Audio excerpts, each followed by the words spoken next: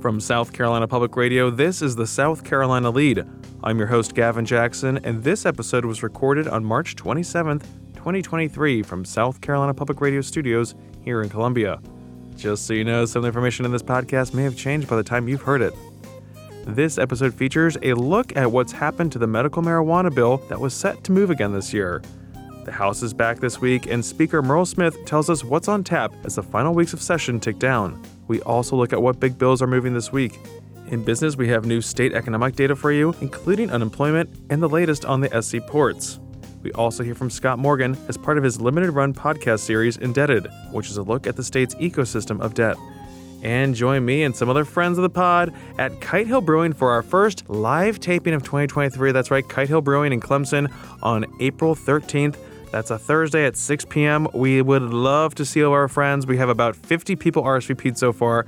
Love that. We want some more folks. Let us know you're coming. It's free, like we said, but we got plenty of swag we want to give away. So you can RSVP and find out more details about our live taping at Kite Hill Brewing, April 13th at 6 p.m. on southcarolinapublicradio.org/leadlaughlove. RSVP and get the deets right there.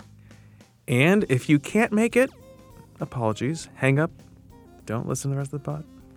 No, please listen. But we want to also hear from you. Tell us why you can't make it or where you think we should go next, because we love doing all of our live tapings around the state. We want to see and hear from you guys. So let us know where we should go. Give us a shout, 803-563-7169. You can also leave us some questions you want answered about the State House, preferential food, weird snacks, road trips. What's going on this spring? Are you going on spring break? Are you taking the lead with you on spring break? You gotta call us if you're on spring break. First of all, you should have invited us. Second of all, if you didn't, let us know where you're at. Give us a shout, 803-563-7169. Leave us your name, where you're calling from, and what's going on. Spring is here, folks.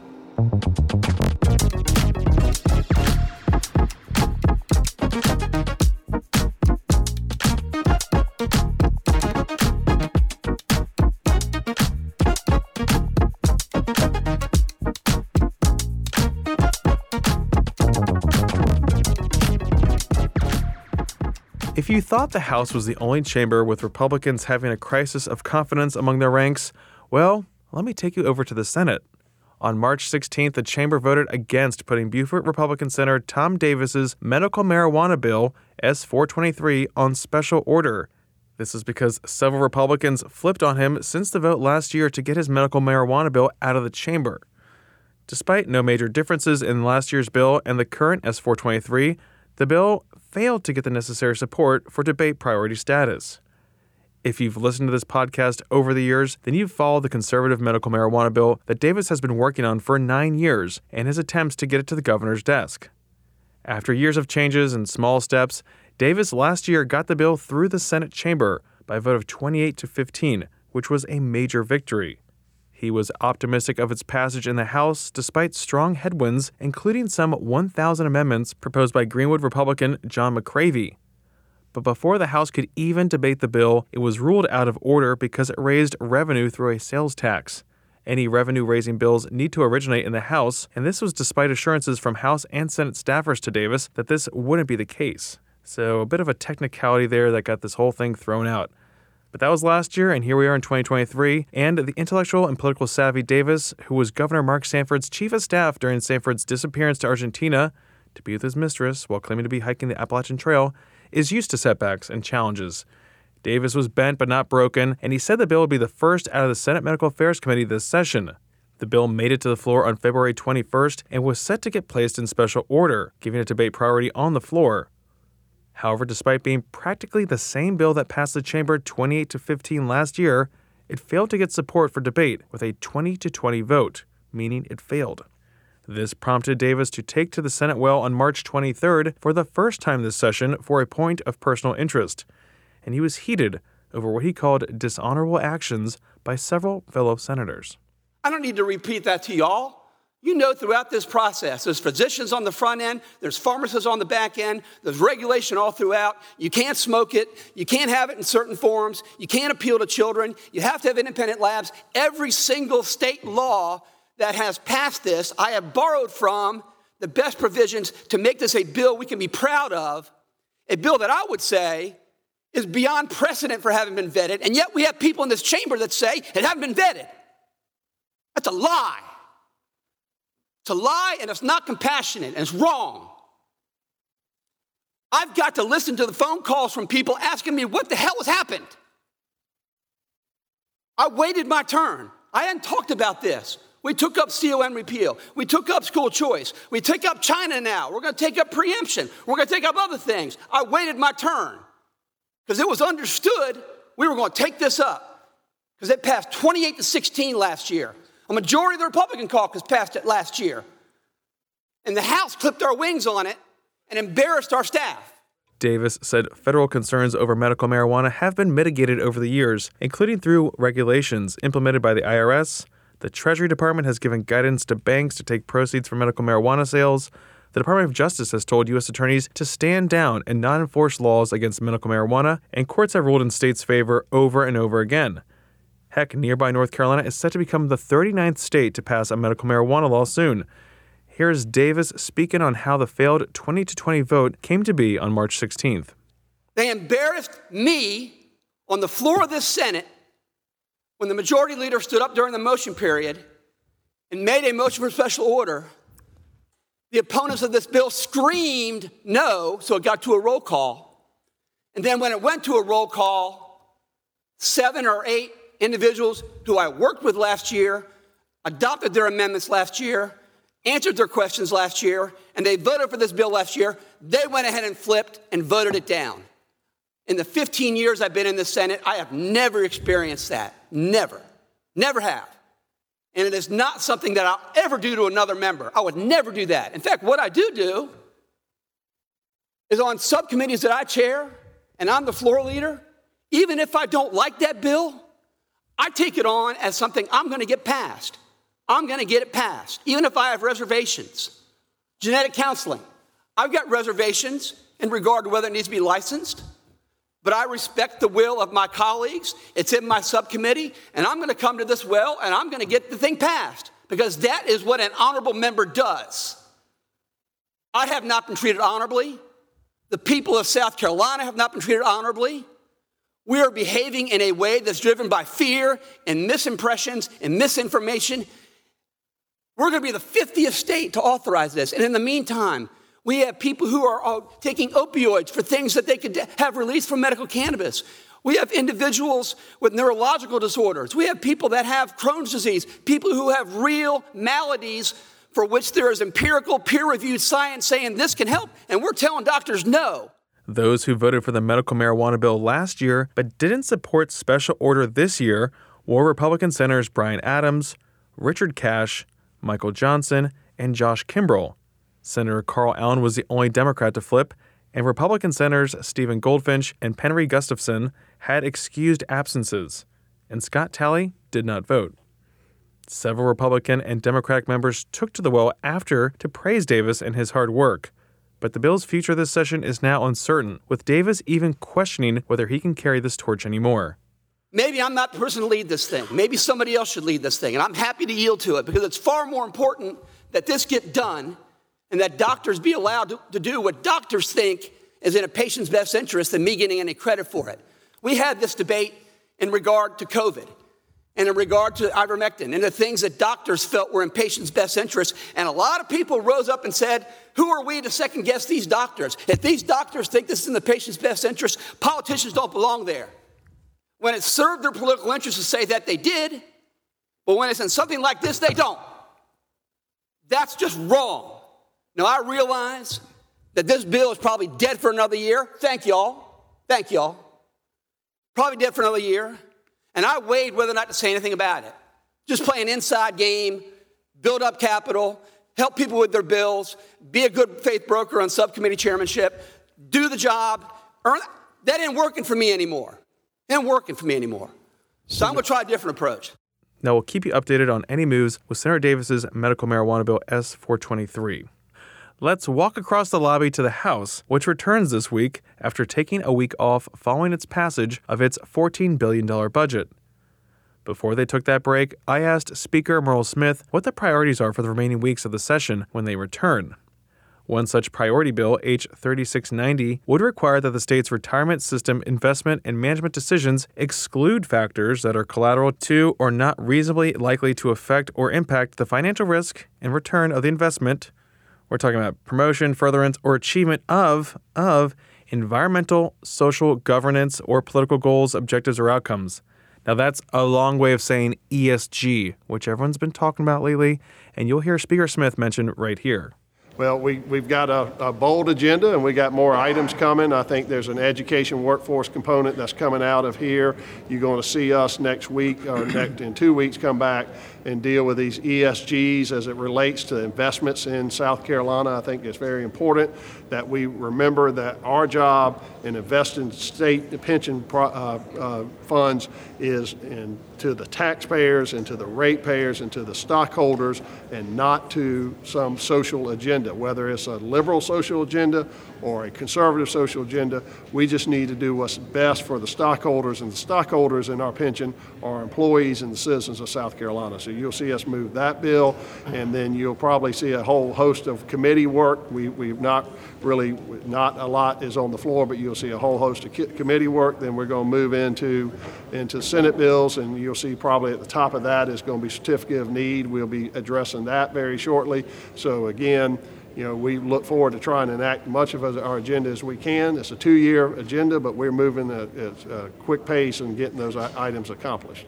This forthcoming debate on ESG legislation comes after that long budget debate where members of the House Freedom Caucus decried ESG and diversity, equity, and inclusion efforts, also known as DEI, in higher education. So a little red meat right here coming from Earl Smith. Looking ahead this week, 2 big bills will be debated in Senate committees Wednesday morning. H. 3728 is the anti-critical race theory bill that passed the House earlier this year that will outlaw several concepts from being taught in K-12 schools, such as an individual by virtue of the race, sex, ethnicity, religion, color, or national origin of the individual inherently is privileged, racist, sexist, or oppressive, whether consciously or subconsciously. Another concept that would be outlawed is that one's race, sex, ethnicity, color, or national origin is inherently superior to another race, sex, ethnicity, color, or national origin. Now, just a reminder, CRT is not taught in any K-12 school in South Carolina. Also in this bill, students will not be required to attend any instruction, training, or presentation that has the goal or purpose of studying, exploring, or informing attendees about gender roles or stereotypes, gender identity, gender expression, sexual orientation, or romantic or sexual relationships. So teens don't have to take sex ed, which, again, might not be the smartest thing to do. I'm not telling parents what to do here, but just considering that 3 South Carolina cities have some of the highest rates of sexually transmitted diseases in the country. You learn about that stuff in sex ed. And the Senate Medical Affairs Committee will meet Wednesday to take up 2 anti-transgender bills, S. 623 and S. 627. Those deal with banning gender-affirming care for transgender youth under 18 and prohibiting transgender South Carolinians from changing the gender on their birth certificates. On Tuesday, the Senate Judiciary Committee will meet to take up several bills, including one that would ask voters in 2024 if they'd support moving the Comptroller General into an appointed position rather than elected. This comes in light of outgoing Comptroller General Richard Ekstrom, who oversaw the double counting of some $4 billion inflating the state's ledger. And in the House on Tuesday, the Judiciary Committee is expected to take up several bills dealing with adoption and foster care that are sponsored by House Speaker Earl Smith. This in light of the abortion debate this year and last offseason.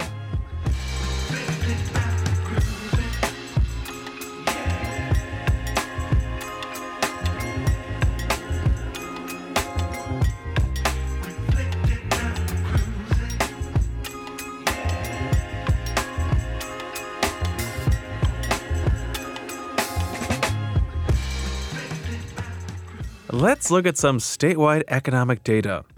That's right. First up, unemployment numbers.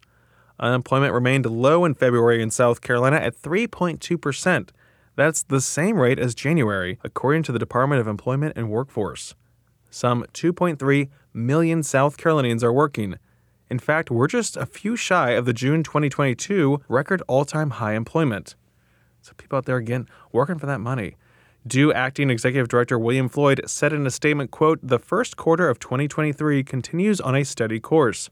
In addition, the labor force participation rate ticked up slightly to 55.9% with 2,382,172 people in the labor force, a high for South Carolina.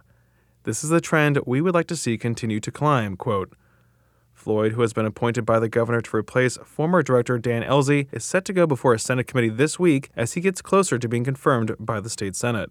Industries that reported the biggest gains for February were leisure and hospitality, professional and business services, and government. Whereas financial activities, education, and health services, as well as construction and manufacturing, declined.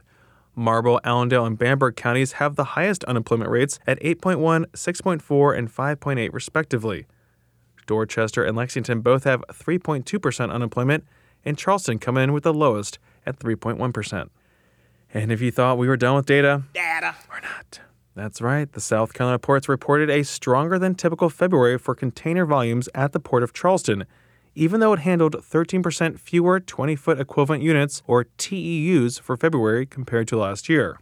So far this fiscal year, SC Ports has handled nearly 1.8 million TEUs. But in that same time, movements are down 5% year over year.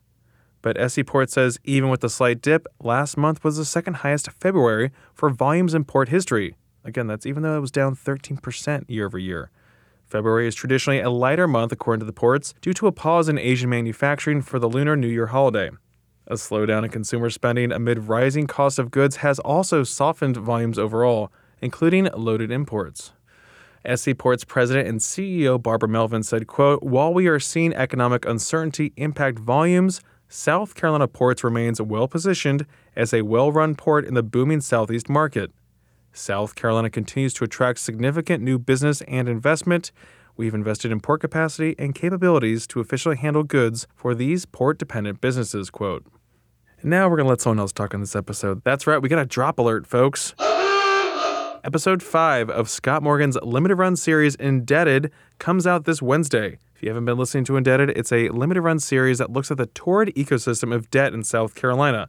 And Scott gave me this piece, which is a conversation he had with University of South Carolina professor Oscar Inja about the lack of warning labels on financial products. How many things you think come with warning labels? I mean, we know cigarettes do, right? And alcohol, small toys, medicines for sure. You know what doesn't have a warning label, though? Financial products. Right, financial products. Dr. Oscar Inja, professor of finance at the University of South Carolina. The equivalent of FDA doesn't exist in financial products, right? There is no requirement that says, oh, here's a warning label that, like for tobacco, this causes cancer. And so I can easily see a situation where we could treat these products the same way, and then every payday loan would have to come with a disclaimer there that would have to say, warning, these products can cause you financial loss and hardship. For a little historical perspective, keep in mind that warning labels we take for granted today on cigarette packages and plastic bags used to be considered nutty ideas. Yes, according to this survey, more doctors smoke Camels than any other cigarette. Try Camels yourself. Okay, well, maybe don't do that. But this was life in 1950 when ads like this one, and yeah, it's real, told you how good cigarettes were for you. Warning labels on cigarettes were crackpot territory until at least 1966, when the Federal Cigarette Labeling and Advertising Act mandated packs of smokes tell us this stuff might be hazardous to our health. But like Dr. Inja said, there is no legislation at the state or federal level warning South Carolinians that certain products might be harmful to our financial well-being. And Dr. Inja would really like there to be. I think that would work. I think that would probably have a fairly big impact on people's propensity to use these products. And in case this isn't clear, Dr. Inja sees the financial problems caused by triple-digit interest rate loans readily available at installment lending stores or through apps as a legitimate public health hazard. These things are more dangerous than people really think they are. And people are just being victimized by this. This is I see it as an epidemic. It's just not being treated the same way. Putting labels on certain financial products isn't an entirely new idea. Federal regulators contemplated sticking warning labels on prepaid debit cards back in 2013, and obviously didn't. But Dr. Inja's idea is at least not without precedent. And to be really clear, he doesn't want to squelch financial products, especially if they can help new borrowers build their credit. He just wants them to come with an acknowledgement of the risks. Clearly, we don't want to cut off young people from the financial industry and financial products. It's very important to use them responsibly. But one could make the distinction between safe products and potentially more dangerous products. And there could be different treatment there. What Dr. Rinja says makes a lot of small-dollar products like title and payday loans dangerous is the math that doesn't always work out like you'd expect.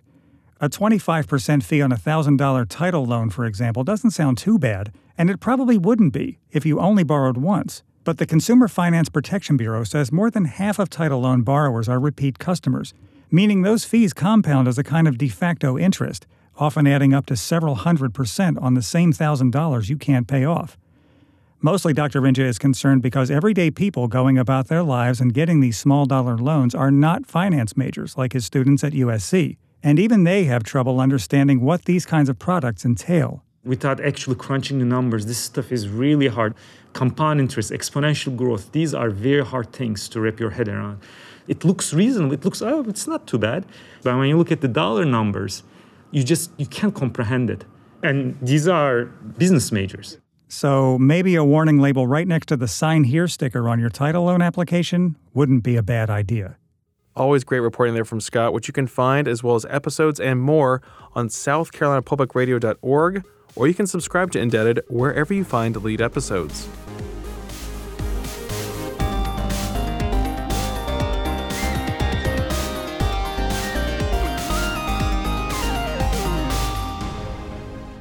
Welcome to the wind down section. You ready for me? You ready? You hitting the play button? You hitting the record? Is the light red?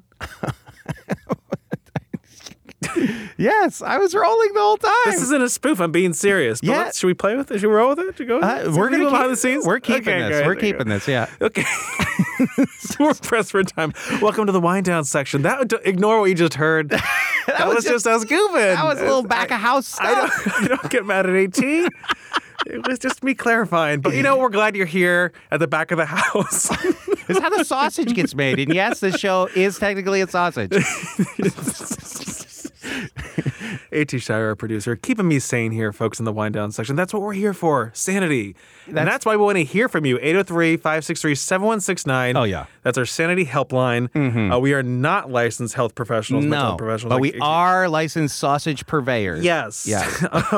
Unless we're at sea, 50 miles out, in which case anything goes. Licensed in so many things. Anything goes. Yeah, we don't even... Financial advisor, acupuncturist, chiropractor. Oh, yeah. Dentist. Yeah. I'm telling you. I mean, I'll jack of all trades. He has an apothecary out there. It's great. We don't even edit the pod at sea. I mean, we just put it straight out. We turn the mics on and we just roll with it. Yeah, we don't even edit it. That's like every podcast. Yes, that's every other podcast. Oh, you don't have to edit, bro. It's not that hard. Yeah, I'm sure you have great numbers. Okay, Gavin. Well, we did come here for the serenity of this sausage ending anyway, okay? Yes, there we go. He's getting his ohms in. Please. While he's doing that, we have a double dip here, okay? We got some calls. So really good job, listeners. Yeah, love it. Love you. That doesn't mean stop. We want you to stop. We want you to get in this hopper, okay? We need you in the hopper. Anyway, Gavin, are you ready for this first call? Yes, first call. Okay. I'm in the hopper. I'm in my happy place. Good. Here we go. Hi, Gavin and AT. This is Fern Sims. I'm from Rock Hill, and I got a question for you. I signed up to come to the South Carolina ETV 50th anniversary celebration on May 6th, and bringing my wife. And my question is, for the taping of the lead that we're going to participate in, what is the appropriate dress? It didn't say in the invitation. Is it black tie? Is it white tie? Is it golf casual? Just would like to know. So please let me know. We'll talk to you later. Sam from Rock Hill. I wish it was going to be a black tie event, but it's not. There will be an exclusive lead after party, which is black tie. No, I'm just kidding. That's not true. I think it's just going to be business casual from what I understand, too. I know the invitation looks fancy and Gatsby-like, but it's just going to be business casual, normal casual Sam, attire. If you want to wear a black tie, I would respect that. I mean, we'd have you up on stage, truly. I think that you and me have to wear those those black polo shirts that say 50th anniversary. So I hope you're working on your arms because it's a gun show. These are mediums of shirts. Yes. Really, it goes deep in the armpit. And Gavin knows I am loath to wear a collared shirt. You know I'm loath to wear a black shirt. Yeah, Gavin doesn't like black. I mean, what an odd couple we are. I love black. He loves collars. I actually have a lot of black shorts, but Scary. Yeah, they just the Black? energy. You go black on black. I go all black all the time. I do a lot of gray. I do gray. A lot of gradients. But I had a black shirt on and I slept with it and I felt my energy depleted. It was pulling it out of you. It was that one that I got from a thrift store in Des Moines, Chicago, Des Moines. There you go. And I was like, oh, this is the coolest shirt. AT's gonna be so proud of me. I love it. It's the Chicago Auto Show, and it had like the font and like it just looks very 90s. It's good. Like, oh, it's very happy. You're good. So like the one black shirt that I wear, but I just feel so. I don't like it. I'm on a mission for Christmas, his birthday, whatever. I just buy Gavin black clothes. Yes. And he hates it. And that's hard for me. That's the reason I buy it. That's part of it for me. Anyway, Sam, wear that was navy blue. Wear whatever you like. Yeah. Truly. I'm probably going to wear shorts and a heavy metal band T-shirt. It will be May, yeah. May the 6th be with you. Anyway, Gavin, are you ready for this next call? Double Sam, dip. thank you. Yes, thanks, This Sam. is a different topic. And I just want to respect that. I'd also like to note, I don't want to be overdressed to things. Like I respect that. Sure. You don't want to show up and be like, oh, I'm wearing a black tie and no one's wearing this. No, But I yeah, mean, don't be total. embarrassed to ask. We don't mind. We love that we got a Can call. never be overdressed, though. Okay? Okay, second call. Longer, different topic. Mm-hmm. And at number 2. And at number 2 on the countdown. Hey, this is Amanda calling in from Greenville, South Carolina, and I just wanted to put in a plug for a movie that had no right to be good, yet was unexpectedly a wonderful film, and that is Puss in Boots 2, The Last Wish. So we're talking about a sequel to a spin-off of a children's movie franchise, one that has been around for a really long time. How many Shrek movies have we had at this point? Has it been 4? I've lost count. I only watched the first 2. I did not watch the first Puss in Boots movie. I was not interested, nor was I interested in this sequel. But I started seeing good things about it online, and I basically only watch kids films now because I got kids. And it's just easier to watch movies that we can all watch together. And so we ended up renting this one, watching it as a family, and I was so surprised. It is a fantastic film. The animation is really different. It still kind of looks like all the other Shrek films, sort of, still 3D animated, but they did some interesting stuff that made it look kind of comic booky. It has 3 fantastic villains in it, yet somehow does not feel like a bloated film at all. It was surprisingly touching, action-packed. I was never bored. It was funny. Goldilocks is in this film as a part of a crime family with the 3 bears, and they're just hilarious. Big Zach Horner is a villain in this, and he is also hilarious. And, of course, the wolf that is chasing Puss in Boots throughout the film is just absolutely chilling. It is so good. So here I am, just recommending that everybody, even people without kids, go watch this sequel of a spin-off of Shrek, because it's a good film, and you should watch it. Well, thank you, Amanda from Greenville, for that recommendation. I would love hearing from our parents. I know you guys have to change your cinematic taste as you have children. You can't just watch Lord of the Rings, I guess. That's fine. Gavin, let's not say anything we regret, okay?